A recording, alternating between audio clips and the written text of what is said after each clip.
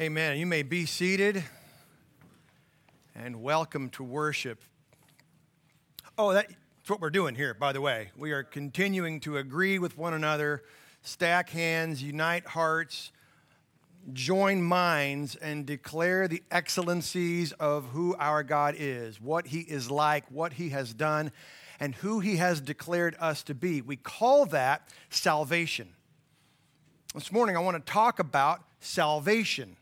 It's one of those churchy words we hear a whole lot, but it might be one of the most ill-defined terms in the church in the 20th century. For the last couple hundred years, the church in the Western world really sort of made a big deal about an individual's personal and sometimes private salvation. When did you get saved? Have you been saved? Tell me about your salvation experience. What does it mean to be saved? Which is really unique and rare because for the first 1,800 years or so of the church, nobody talked that way. It was simply you were a part of a community called a church, and if you attended somewhat regularly, you were in. But about 200 years ago, people started saying things like, hey, just because you're in my garage does not make you a pickup. There has to have been something that actually happened, something marvelous, mysterious, and massive that happened in you to have you be saved. Have you been saved?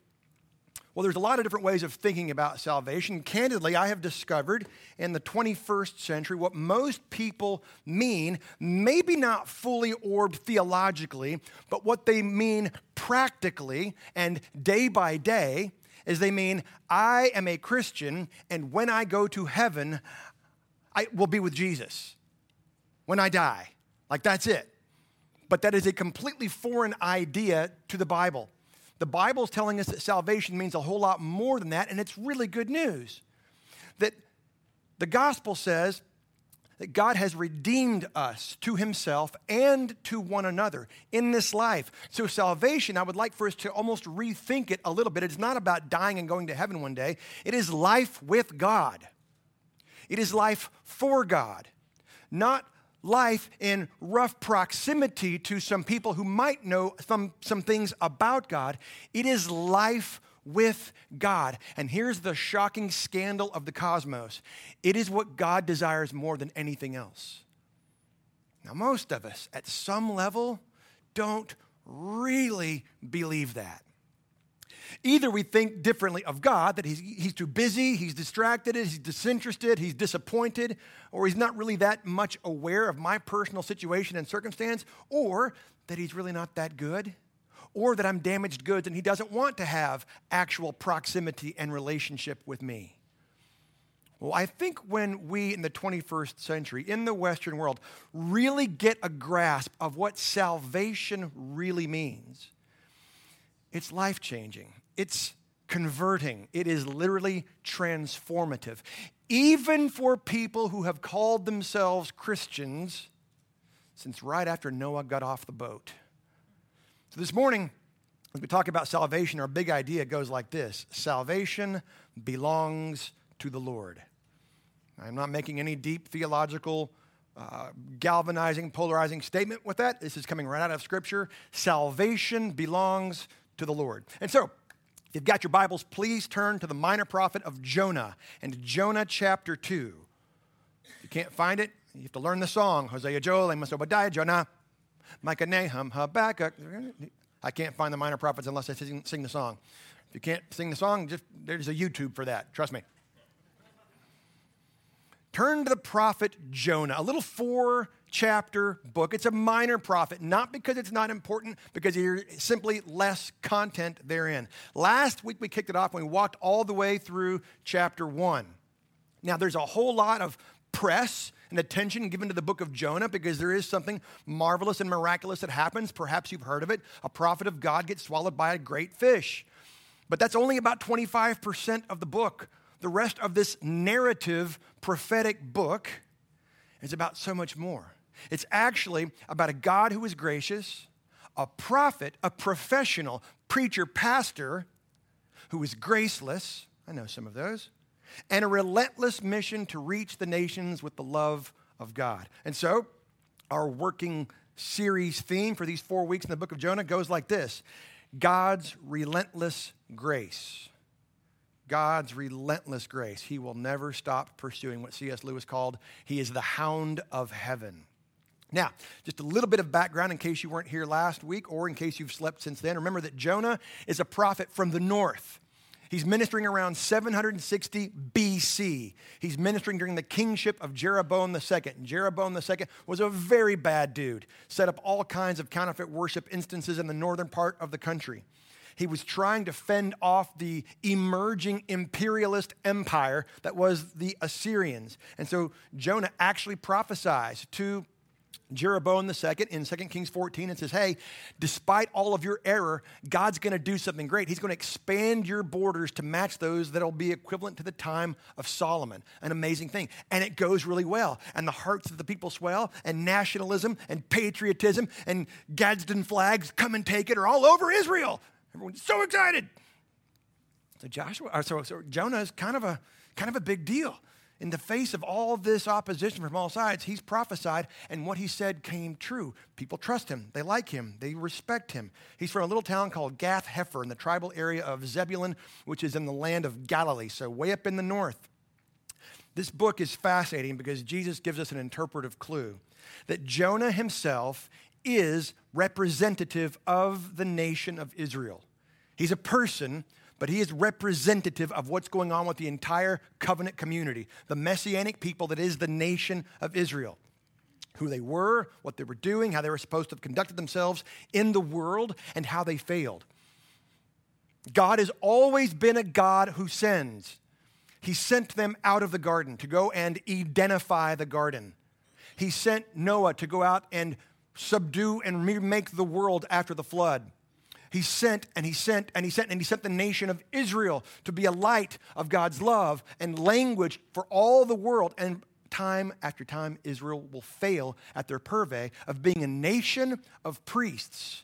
And so Jonah is going to be emblematic or a microcosm of all of Israel. In fact, the book of Jonah is sort of a microcosm of the entire Bible. It's got it all. God, people, sin, judgment, Savior.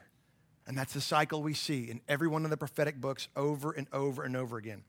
It's a historical account. It's a narrative account. There's only one tiny bit of prophetic pronouncement in the entire book of Jonah. It's in chapter 3, verse 4. 40 days and Nineveh will be destroyed. That's the only oracle language you see. The rest of it is a narrative. Not even so much about Jonah. It's more about God himself. He is the main character.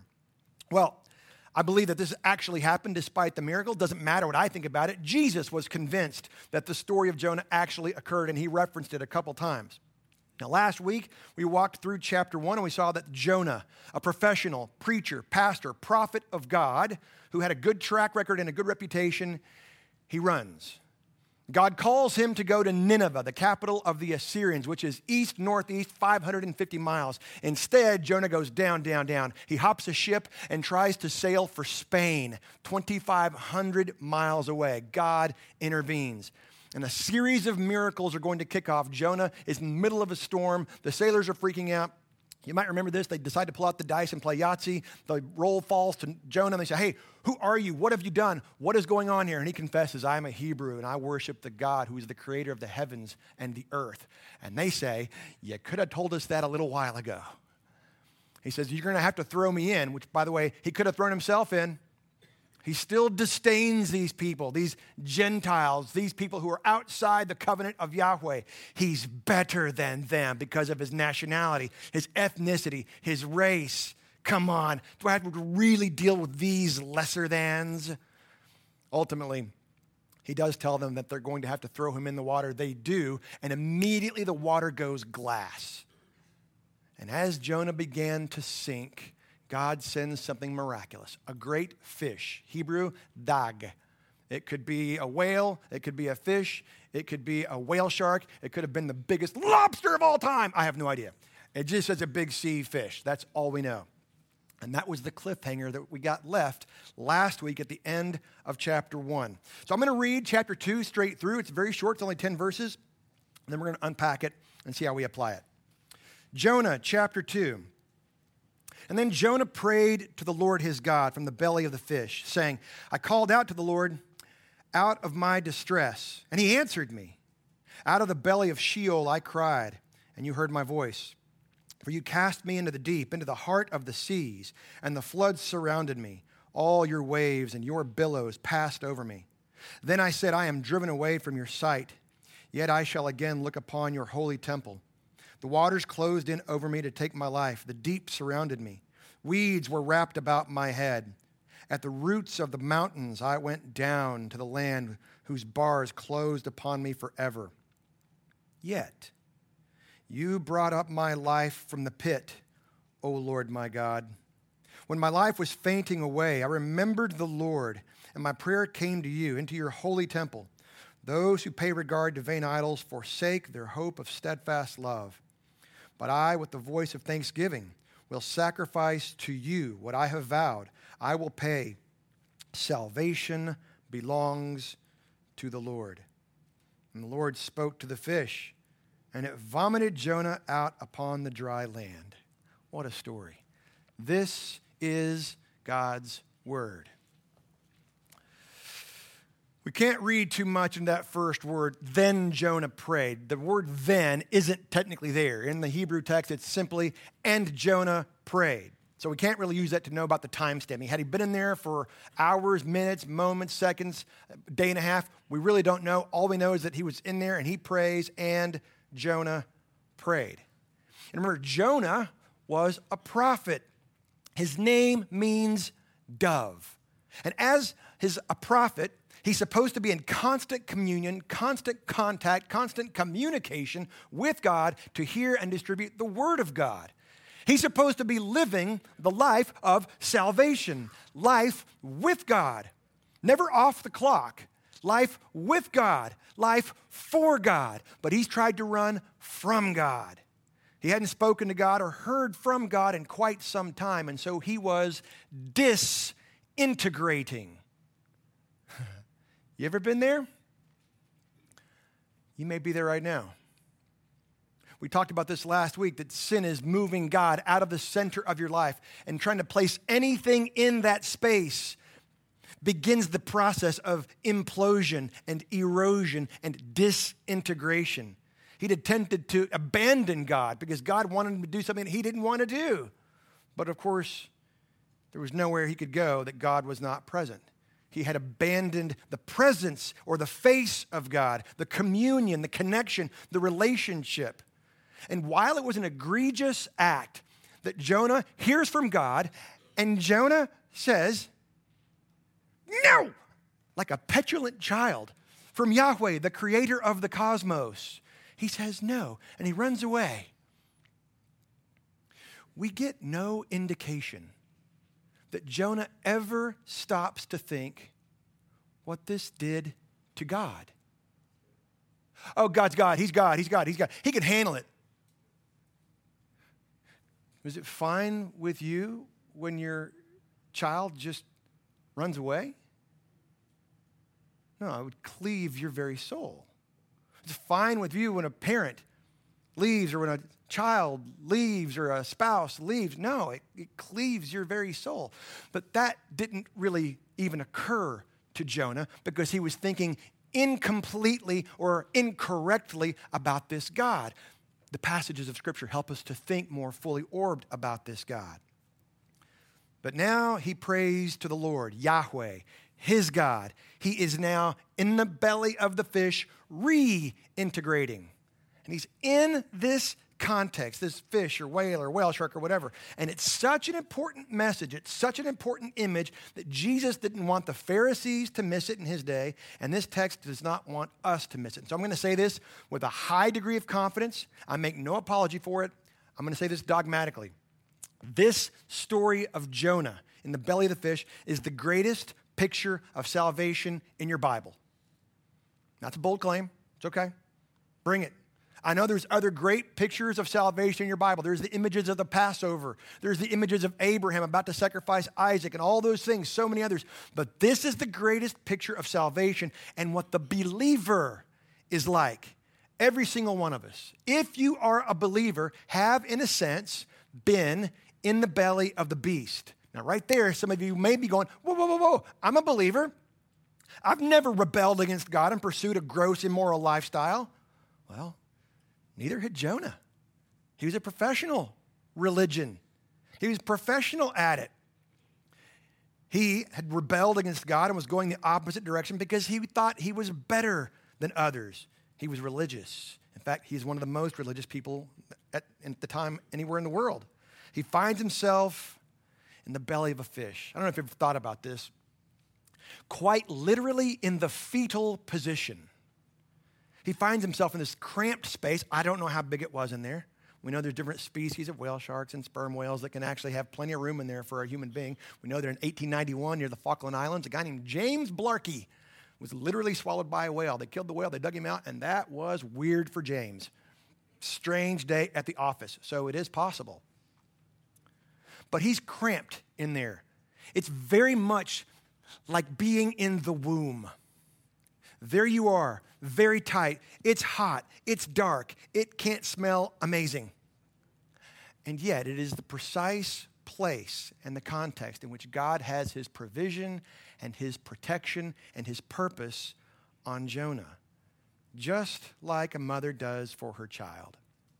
You might remember the story in the New Testament in John chapter 3, a man named Nicodemus, under the cover of darkness, comes to talk to Jesus. That's why we call it Nick at night. Nicodemus comes to talk to Jesus, and Jesus tries to explain to him salvation. And he says, you must be born again. And Nicodemus, remember the Sanhedrin, Israel's teacher, very learned fellow, goes, what, really? Can a man enter his mother's womb a second time? And I think in the mind of Jesus, he says, not exactly, but think of Jonah, who in a very real sense entered the womb a second time, with no other option for escape, completely encased, utterly helpless, with nothing left to his life but the thought in his head and the air in his lungs.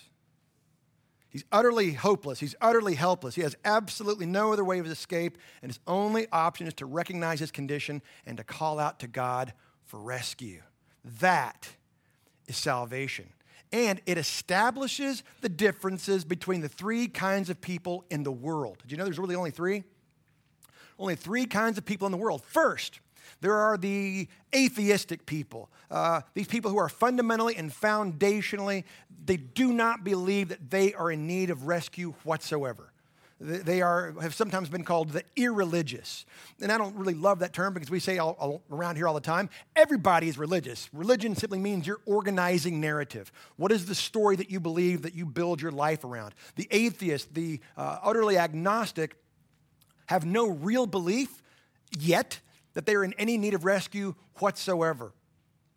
They're just fine on their own, thank you very much. And despite making occasional mistakes, because nobody's perfect, they don't need salvation from anything. But that wasn't Jonah. Jonah didn't have to be convinced that he needed rescue. Now, as I'm saying these, there's three different kinds of people. The first is the atheistic or the irreligious, completely devoid of pursuing a life of faith. You've probably got friends or family members or mortal enemies or office mates or neighbors that fit into that category. And as the morning progresses, I want you to pray for them. That God would move irresistibly in their life and make it plain that they are, in fact, of need of rescue. That's the first kind of a person, the atheistic or the irreligious. The second person, these are religious people that operate on a legalistic, merit-based approach because they recognize that they need rescue in a sense, but they believe that it is up to them to achieve it. So the atheistic person, it's all about performance. I don't know about all those things I've got to do to earn salvation because I don't need it. But there are some standards of culture and society that I've got to at least attain to. It's all about performance. The second group are the religious. I know I need rescue from eternal whatever, and so it's about my performance. I have to do all of the things to try to earn points in that system of faith. That's every other form of religion. It's Islam, it's Hinduism, it's Buddhism, it's Orthodox Judaism, and even some adherents of Roman Catholicism. All of that. Jonah did not have to be convinced that there was nothing he could do to save himself. He knew there was no performance whatsoever that was going to save him from where he was. So the first kind of person, irreligious or atheistic. Second kind of person, legalistic and religious. The third kind of person, Christian.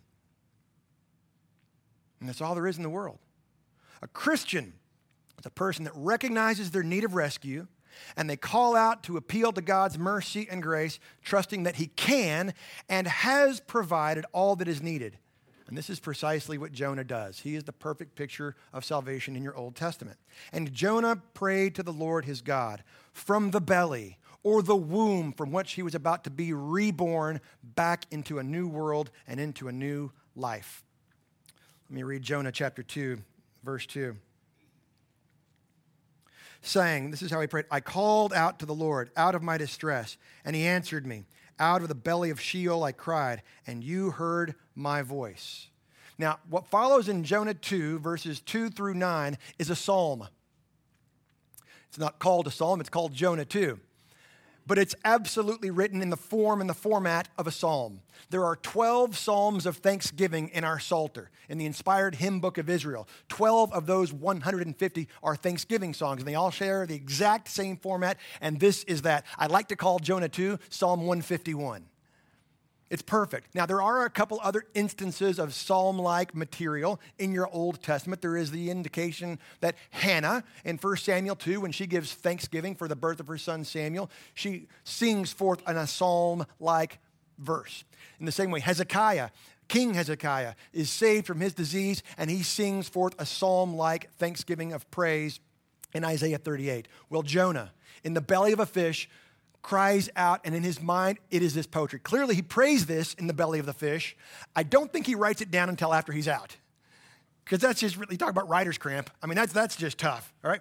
So clearly, he's thinking through this, and after he's out, he writes this down. But can I just tell you, as I was listening to us sing this morning and go through our confession, our assurance, take communion, sing doxology, I love the catechism, you might say, of creating deep ruts and roots of memory so that people, not if, but when they enter a season of wilderness, the things that are true begin to gush forth. And God uses that because of his indwelling spirit. He calls to mind the Psalms. Jonah was a prophet. He would have known the Psalter. We looked at chapter 1, and we clearly see that he is talking about the omnipresence of God from Psalm 139. And so Jonah here, remembering his time of worship when he was living life with God and for God, he utters forth this psalm-like expression. He says, I called out to the Lord out of my distress, and he answered me.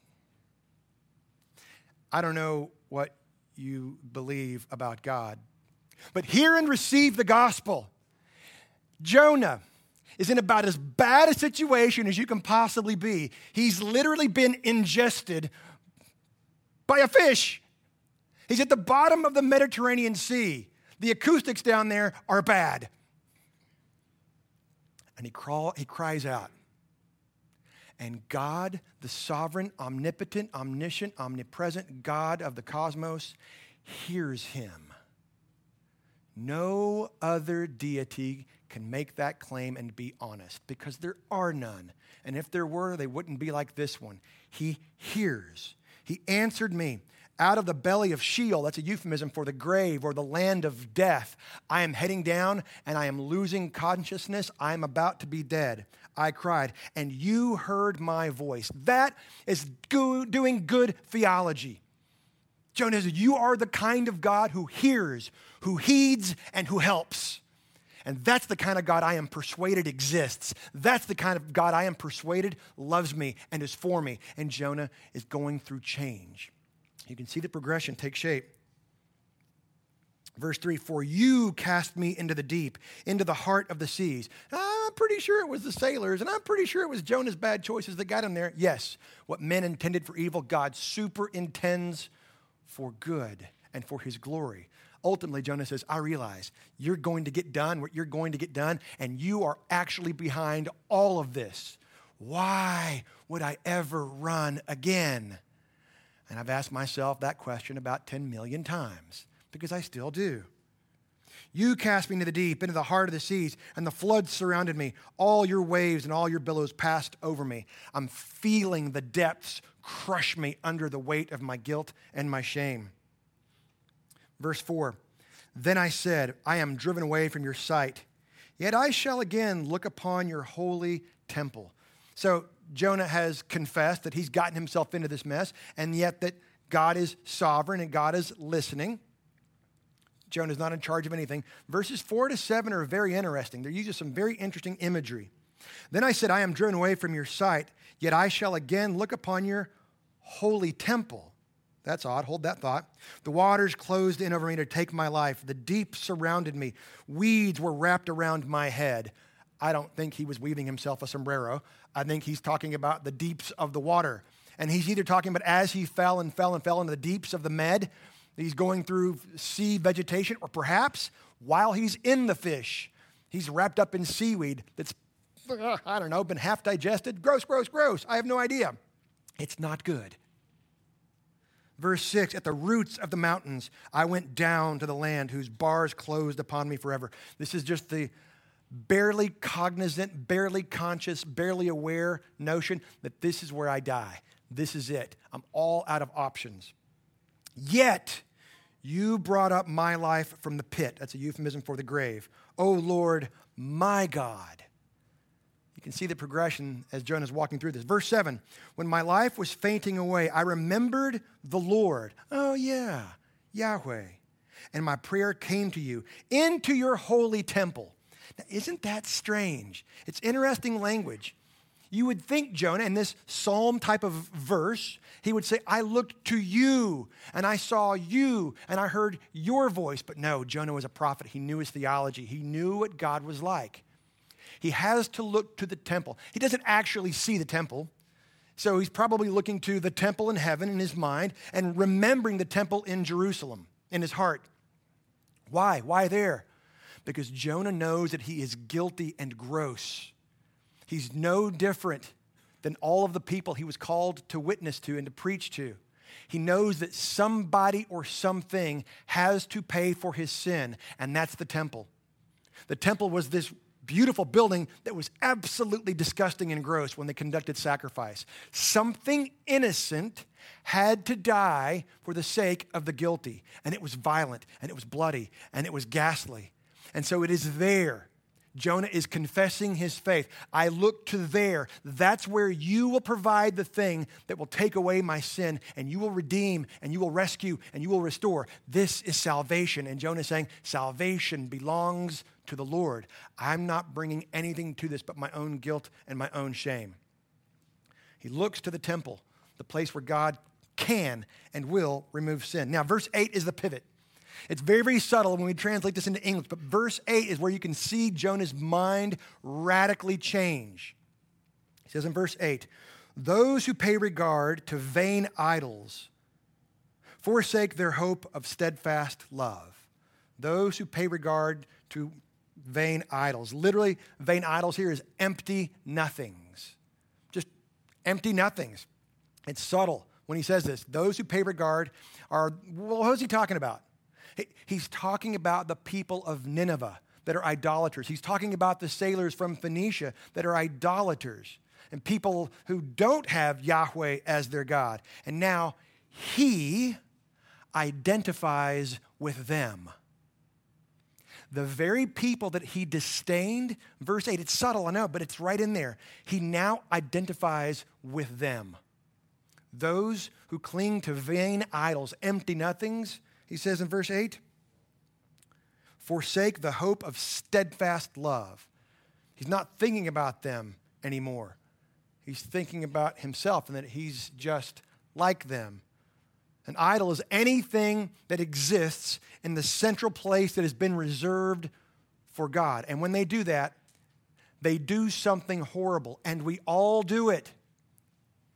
Whether it's ambition, whether it's being driven by the pursuit of pleasure, whether it's being driven by money or security and safety. When we place anything that's an empty nothing in the center of our lives, that is sin, and that is what begins to implode us and disintegrate us. But here's what's fascinating. Verse 8 is glorious. Those who cling to empty nothings, to vain idols, the text in the ESV says, forsake their hope of steadfast love. Cute, good, noble effort. No. It's a psalm. The ESV misses the fact that this is a psalm of thanksgiving. The word steadfast love is chesed. We talked about this a couple weeks ago in Psalm 139. Chesed means loving kindness. Here it is a euphemism for God himself.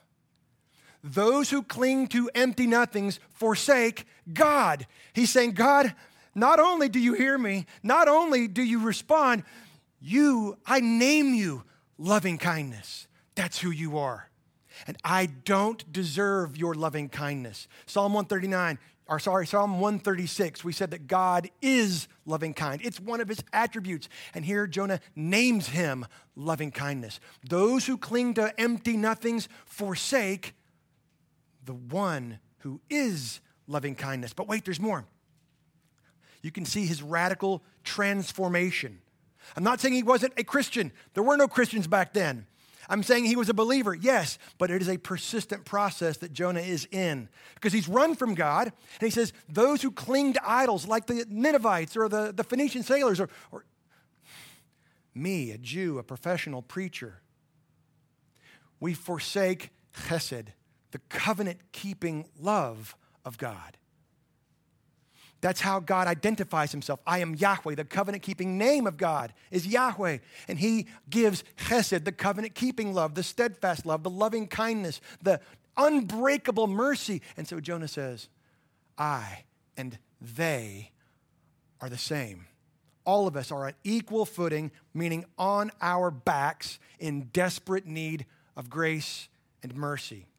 Well, then the central verse, verse 9, but I, with the voice of thanksgiving, will sacrifice to you. What I have vowed, I will pay. Salvation belongs to the Lord. Before I get there, this might seem familiar to you, and it's intended to. At the end of chapter 1, you've got some pagans, some Gentiles, the nations, and they're on the boat, and they throw Jonah over, and immediately the water goes glassy calm. What do? They praise, and they sacrifice, and they offer vows. In the belly of the fish, Jonah goes through the exact same experience. A right and a regular recognition of God produces the proper posture. I will make sacrifice. It's a little snug in here. Can't move my arms. There's something moving on my left foot. I don't know what that is, but I will make sacrifice. I will praise, and I will keep my vows. What are his vows? He had apparently told God, yeah, sure, God, I'll go to Nineveh. And he was gone. You ever had a kid like that? Clean your room. Yes, I'll clean my room. And then they're in the backyard. Hypothetically, just saying. I will keep my vows. Just as the pagans, the nations, the Gentiles had done, Jonah is numbered among them. There is nobody more or less worthy of God's salvation. Salvation belongs to the Lord. I would assert that little expression at the end of verse 9 is the central statement in the book. And when I say the book, I mean the Bible. Everything between the table of contents and the maps hinges on that phrase. Salvation belongs to the Lord. Everything before, everything since points to this is the God who saves. This is who he is. This is what he's like. And it just gets better. We get to see God's grace. Jonah, for the first time, really gets the concept of grace, which is part of the ingredients that goes into the casserole of salvation. Grace is God's unmerited favor as an unobligated giver.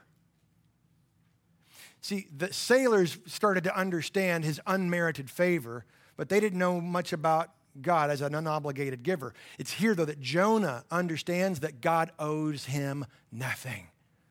Just because he was Jewish, just because he was a prophet, just because he was a professional, just because he was religious and pretty productive in his role. No.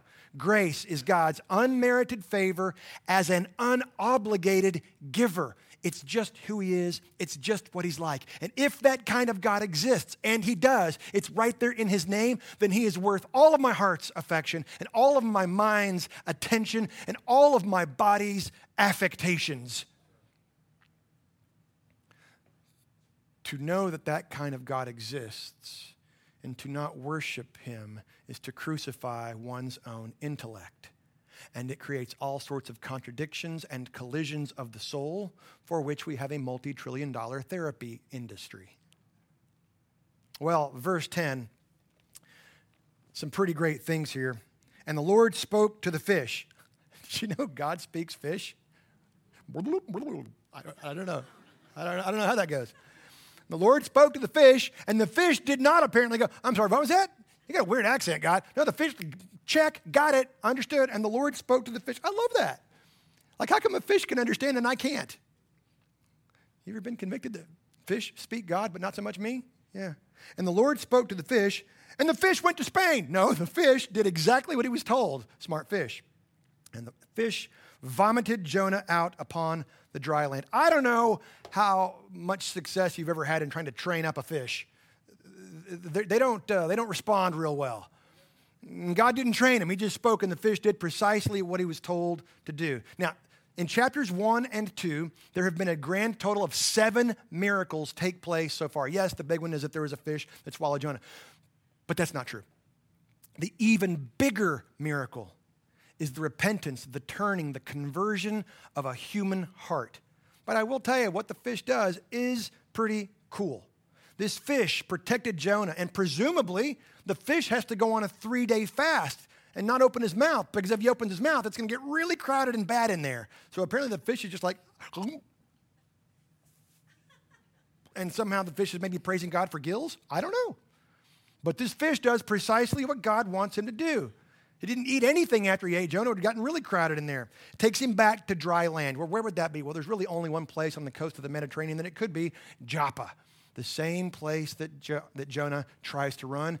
God brings him right back, safe and sound. The depths of the sea do not harm or crush Jonah because he's in the womb. It must have been a terrifying confines, but God used it to protect him and to transport him.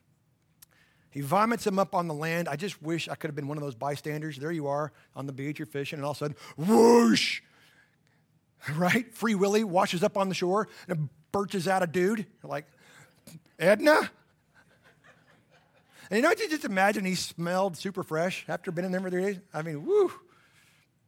Well, what do we take away from this Psalm 151, this Jonah chapter 2, that salvation belongs to the Lord? Let me just quickly apply this, and then we'll land the plane. Number 1 goes like this. Jonah's insides matter more than the fish's insides. Okay? Jonah's insides matter more than the fish's insides. Often with this story of Jonah, it's easy to get wrapped up in all the language of the depths of the sea and the bars of the earth and the roots of the mountains and all those things. Try to focus and figure out exactly what was going on inside that fish. How did it smell? How hot was it? Probably 104 degrees. I looked this up. Ew, you thought it's hot here in Tyler. I would try being in a fish. How hot was it? Could he see? Could he move? Was he able to breathe? Did he actually eat and drink anything in there? Ew! I don't know. It's not really surprising that the text doesn't tell us anything about that. What's going on inside Jonah is really what we're being told about.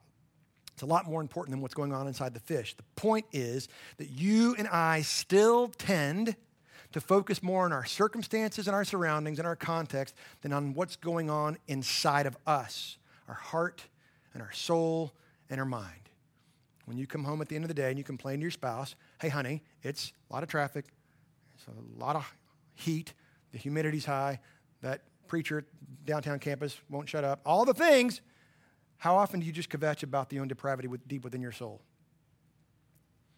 It's what Jonah was forced to face, was what was going on inside of him more than what was going on inside the fish.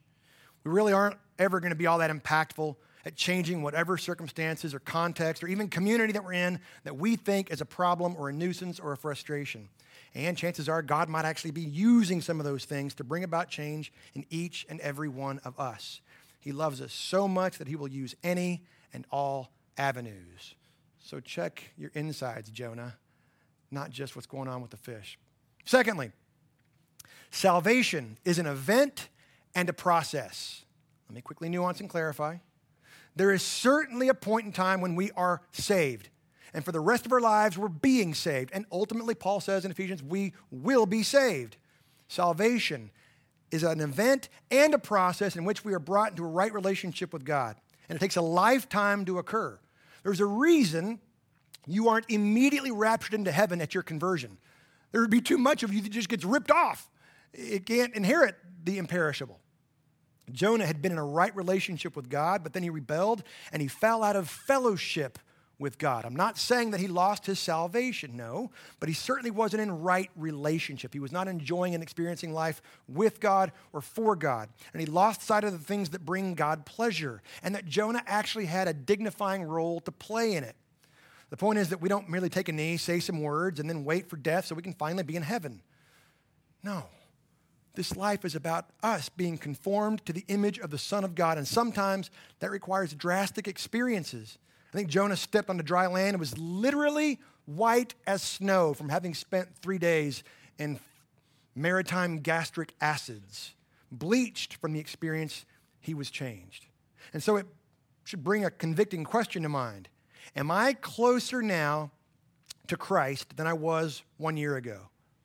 Am I closer to Christ now than I was 5 years ago, 10 years ago?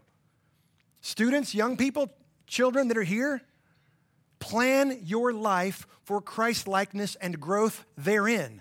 Plan it now. Look around at the rest of us. For many of us, we're flickering. We're running out of time. But plan early and often to grow ever increasingly in Christ-likeness. God is worth that. Third point, and it's the most theologically rich one, so brace yourselves. It goes like this. You smell like fish puke. I didn't figure that would get a rounding applause. And I love you.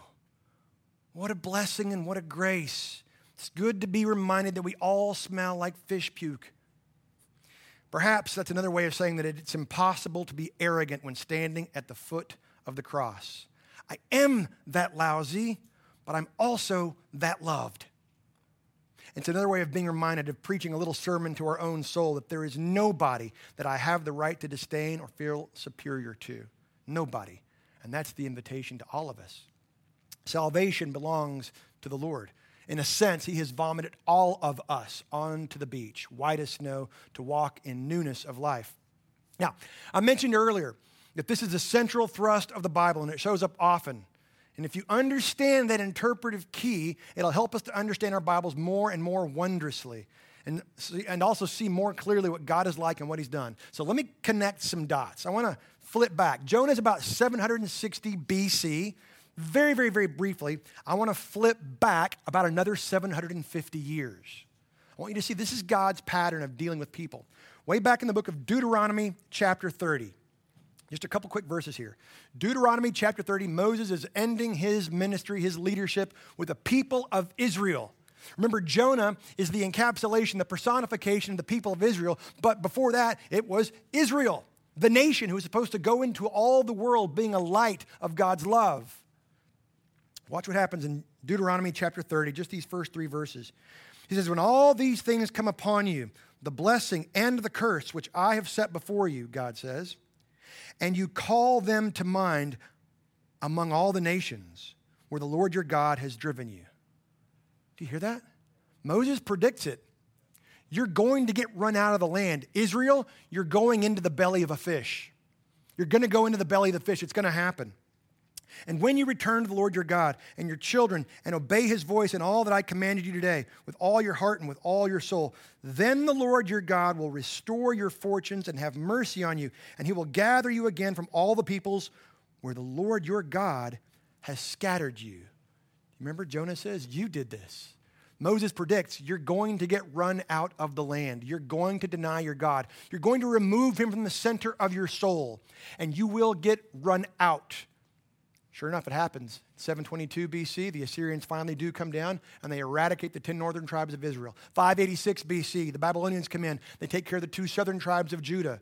Oh, they come back after several hundred years, but it isn't long before the Persians rule them again, and then the Greeks rule them again, and then the Romans rule them again, and finally in AD 70, the temple is torn down, not one stone stands on another, and for almost 2,000 years, Israel, the people, we're swimming around in the belly of a fish, you might say, out of the land because of disobedience, because of a refusal to call upon the name of the Lord.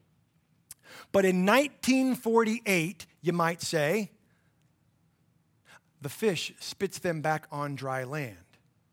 And they have not, like Jonah, had a conversion experience. There's a man named Charles Feinberg. Charles Feinberg used to be a seminary professor at Dallas Theological Seminary. Later, he went and taught at Talbot. And in 1951, Charles Feinberg, who was Jewish, but also a Christian, professor at an evangelical seminary, Charles Feinberg, a Jewish believer, wrote this about Israel in 1951. One of the greatest commentaries on the minor prophets ever you can find is Charles Feinberg. This is what he says. This is 3 years after Israel comes back into the land. He says, beyond all things else, Israel needs to learn today the great pronouncement of the prophet Jonah. Salvation is of the Lord. Feinberg's right. The people of Israel know that they are in perilous times. They know that hostile forces are arrayed against them on every side. They know how diabolical the enemy can be in his persecutions. But they do not know that salvation is of the Lord. They are looking for deliverance in the political sphere, hoping against hope that the nations of the world may be able to solve their problems. They are seeking deliverance in the social sphere, trusting that education and social culture will curb the hostile desires of their own sworn enemies. They are seeking deliverance in the military sphere, attempting at long last to take up the cudgel on their behalf. But these and 1,000 other devices are all unavailing. Deliverance, safety, and salvation can be Israel's only through the Lord. And this salvation is imparted through the person and work of one alone, the Lord Jesus Christ, the Messiah of Israel. Close quote. Whew. The message to Israel is the message to us. We tend to cling to devices, to false, empty nothings for deliverance. But the little book of Jonah is showing us the master theme of Scripture and how it has played out in so many ways as God works to redeem for himself a people. The Messiah of Israel is the Lord Jesus Christ, and he has done what the nation could not. His name, Jesus, Yeshua, of course, it means God is salvation. So this book points us to him. Israel was cast out and thrown down. Jonah was cast out and thrown down. And finally, Jesus himself, the sendable self of the Godhead Trinity, he himself was cast down and thrown out so that we would never have to be. We're reminded and persuaded all over again that salvation belongs to the Lord. We bring no merit. We bring no worth of our own. We cling and we clutch to grace. And so I invite you to do what I have done this week, and I have a little expression for it from the Panhandle. I apologize. It goes like this. Get downwind from yourself. For long enough, for plenty long enough, to really appreciate the depths of which you're capable and the extent to which God will go to rescue you. And so may our love for him and for one another increase. Let's pray together. Father, thank you for salvation.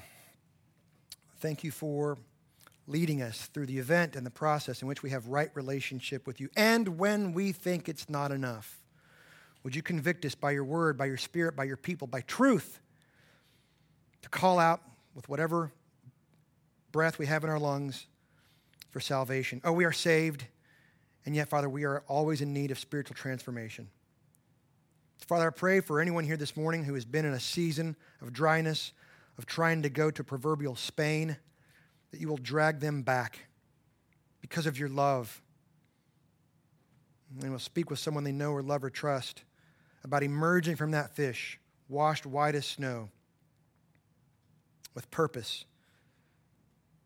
To tell others about the goodness and the grace of God as he bestows unmerited favor as an unobligated giver. Father, if there's anyone here this morning who does not know you, who is still trying to either simply attain to some level of secular standards or is simply trying to perform their way into your favor, would you give them the gospel? Would they believe it? Would you convict them to speak with someone they know and love and trust as well? For all of us, Father, would you remind us of your desperation to be involved in our lives, that we would live our lives like you are there because you are, and you love us and you are for us. And so, Father, we pray all these things the only way we can, in the power of your Spirit and in the name of Jesus. Amen.